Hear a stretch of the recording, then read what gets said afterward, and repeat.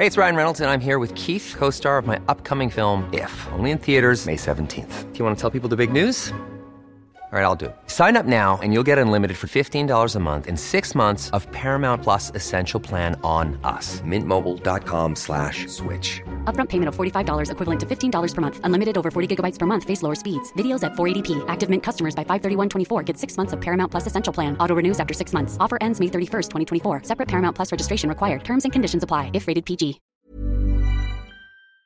This matters. It matters a lot, actually. It's an example of a grotesque smear campaign. It's not just aimed at silencing this particular target. It's aimed at silencing anyone who speaks out about Israel's massacre of Gaza, and that, of course, includes you.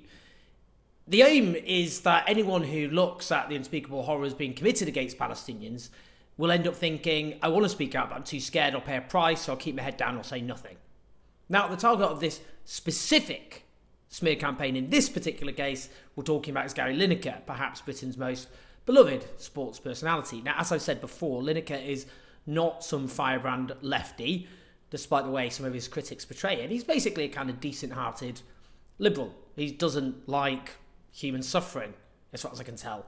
I know, what a crazy extremist, right? Now, he's not actually said a huge amount about the mass slaughter of Gaza, but that's a lot more than many who've got a public platform, and therefore he deserves credit. I mean, he's spoken out before against Russia's invasion of Ukraine, and there was no controversy there at all. But saying anything about the war crimes which are being committed in Gaza, that's another matter altogether. Now, in the latest phase of this smear campaign, the Daily Telegraph, the right-wing newspaper, in-house journal of the Conservatives essentially, published an article entitled Jewish BBC Staff File Complaints About Lineker's Social Media Messages. The subheading is Workers also said to have raised anti-Semitism concerns that have met with indifference or a shrug by management. Hold on a minute. You can see what they've done there, can't you? You see, there's nothing, zero, that Lineker has said or done that has anything to do with anti-Semitism. What the subheading clearly does is put Lineker and anti-Semitism in the same written space, with the weasel word also for plausible deniability that it's talking about two separate things. If so, why put them in the same article? Indeed, the article begins by saying Jewish BBC staff have lodged formal complaints about anti-Semitism and Gary Lineker's social media use, sources have said. There it is again, dripping with innuendo by placing Gary Lineker and anti-Semitism in the same sentence.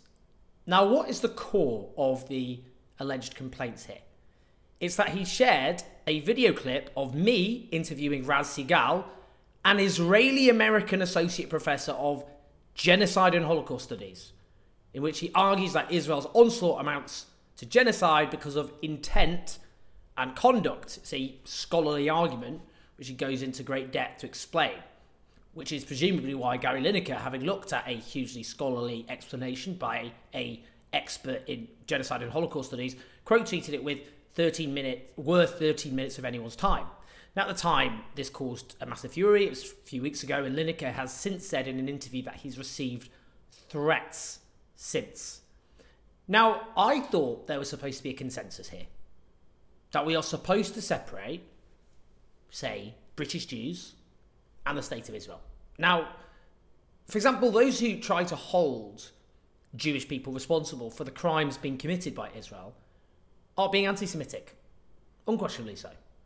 There was a few years ago, you may remember, a big hoo-ha about the definition of anti-Semitism, which was adopted by the International Holocaust Remembrance Alliance, or IRA. Now, the definition itself was fine. It was criticised by some Jewish activists as not being particularly in-depth or kind of helpful in terms of going into the complexities of anti-Semitism, but it itself had a list of examples, and the examples were generally fine as well. But there are a couple of examples which were rightly criticised for having a chilling effect on criticising Israel, which alas has proven to be the case. I mean, most of the other examples are actually very, very important. You know, an example given, for example, which we all should agree is correct, was holding Jews collectively responsible for the actions of the State of Israel. So it gives that as an example of anti-Semitism, which I agree with. It's an important example. So it showed some of those examples were actually really quite crucial when talking about anti-Semitism. So according to this definition, adopted by governments, multiple institutions, we are supposed to demarcate between Jewish people and the State of Israel, and specifically not hold Jewish people accountable for the actions of the State of Israel. Well, that's very important, actually, and someone who doesn't abide by that, as I say, is engaging in anti-Semitism, and they should be condemned as such. So why do we have an article here about Jewish members of staff at the BBC apparently feeling aggrieved at Gary Lineker for sharing a video interview with an Israeli American, somebody who is, as I probably don't need to explain, himself Jewish, and specifically an expert in Holocaust and genocide studies? How is that anything other than blurring the line between Jewish people and the conduct of Israel? Do these people realise, those pushing this whole narrative, do they realise how dangerous and irresponsible this is? The Israeli state is committing a whole series of terrible crimes and atrocities, and we have media organisations here in Britain breaking down the line that exists between the Israeli state and Jewish people. Hey, it's Ryan Reynolds, and I'm here with Keith, co-star of my upcoming film, If, only in theaters May 17th. Do you want to tell people the big news? All right, I'll do it. Sign up now and you'll get unlimited for $15 a month and 6 months of Paramount Plus Essential Plan on us. MintMobile.com/switch. Upfront payment of $45 equivalent to $15 per month. Unlimited over 40 gigabytes per month. Face lower speeds. Videos at 480p. Active Mint customers by 531.24 get 6 months of Paramount Plus Essential Plan. Auto renews after 6 months. Offer ends May 31st, 2024. Separate Paramount Plus registration required. Terms and conditions apply if rated PG. This is Paige, the co-host of Giggly Squad, and I want to tell you about a company that I've been loving, Olive & June. Olive & June gives you everything that you need for a salon-quality manicure in one box. And if you break it down, it really comes out to $2 a manicure, which is absolutely insane. It's also so easy to get salon-worthy nails at home with Olive & June. The difference between how your nails used to look when you did them yourself and now with the Mani system is a complete game changer. The best thing about Olive & June, too, is it's a quick dry. Dries in about 1 minute, lasts for 5 days, and full coverage in up to 1 to 2 coats. Visit oliveandjune.com/perfectmani20 for 20% off your first system. That's oliveandjune.com/perfectmani20 for 20% off your first system.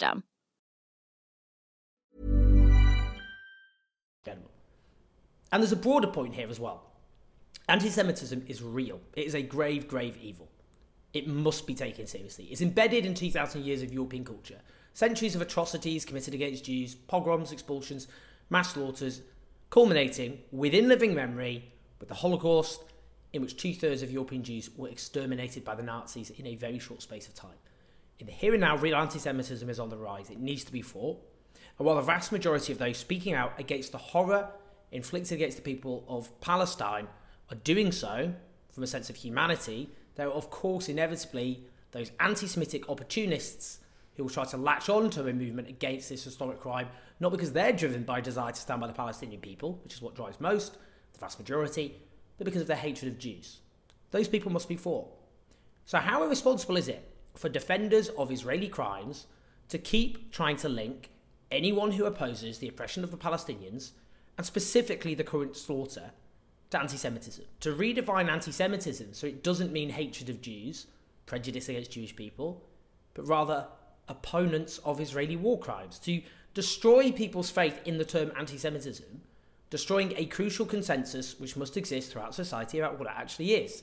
Now, we've had repeated examples of Jewish people who oppose Israel's oppression of the Palestinians and its current onslaught against Gaza, themselves denounced for anti-Semitism. Take David Penzlar, a Jewish Harvard history professor who's written huge amounts of scholarly work on Zionism, but he committed the cardinal sin of signing a letter, before which I should note the October 7th attacks, calling for Israel to make meaningful moves towards democracy by bringing an end to the occupation of Palestinian land. This eminent Jewish scholar was then accused of anti-Semitism. In the US, the Anti-Defamation League has classified dozens of protests led by Jewish activists, such as If Not Now, as anti-Israel, adding them to a database which documents the rise of anti-Semitism in the United States, with a clear blurring by the head of the ADL of, again, anti-Semitism and criticism of Israel. Its CEO, in 2022, placed opposition to Israel on a par with white supremacy as a source of anti-Semitism, declaring that anti-Zionism is anti-Semitism. That caused, it should be said, a ruckus within the ADL itself. Now, here's the problem. The ADL say anti-Semitic incidents in the US have risen by 388% since 7th of October, a deeply concerning statistic. The problem is the definition of anti-Semitism used by ADL leads those figures to be open to question. Now, I would say there clearly has been a obvious rise in anti-Semitism. You always get racists opportunistically exploiting moments such as this. So that's why we need to protect the integrity of the statistics so we know what the problem actually is. We've also had repeated claims of university campuses in the US being hotbeds of anti-Semitism when it's clearly about conflating students who speak out against crimes committed by the Israeli state. They're conflated with those who are actually people who hate Jewish people. Now, as the crimes committed against the Palestinian people in Gaza and the West Bank has mounted, and those who defend the horrors know they're losing the argument, and frankly, the scale of the crimes makes them increasingly look like a bunch of deranged psychopaths, they've doubled down on the strategy. That's being used to silence and intimidate people. And there are clearly people not speaking out because they think they'll be accused of anti-Semitism, and that will have reputational consequences, that their careers will suffer. And on the other hand, it will stop people believing that anti-Semitism is real. When it is real. It's not just real, it's a huge danger that must be fought. So on both counts, these terrible smears, these also awful false claims must be fought. They are dangerous. And that's why we will see, my fear, is that this whole strategy, you'll see an escalation of this, particularly as public opposition mounts, given the scale of the crimes. But that's why those with public platforms in particular, they have to have a bit of courage. They know they're not anti-Semites. They know they're driven by a sense of humanity, objecting to watching scores of kids for a start. Thousands of kids being slaughtered. They just want that to end. It's not because they hate anyone. It wouldn't matter if the West was backing a state which was Christian or Muslim or Jewish. They object to the horrors being unleashed against the Palestinians with the support of the West. It's not anti-Semitism, and we must defend, clearly, not just those people, but defend the meaning of what anti-Semitism actually is, because it's so dangerous not to. Please like and subscribe. Do keep the show on the road on patreon.com/84 and share the video. Listen to the podcast. I'll speak to you soon.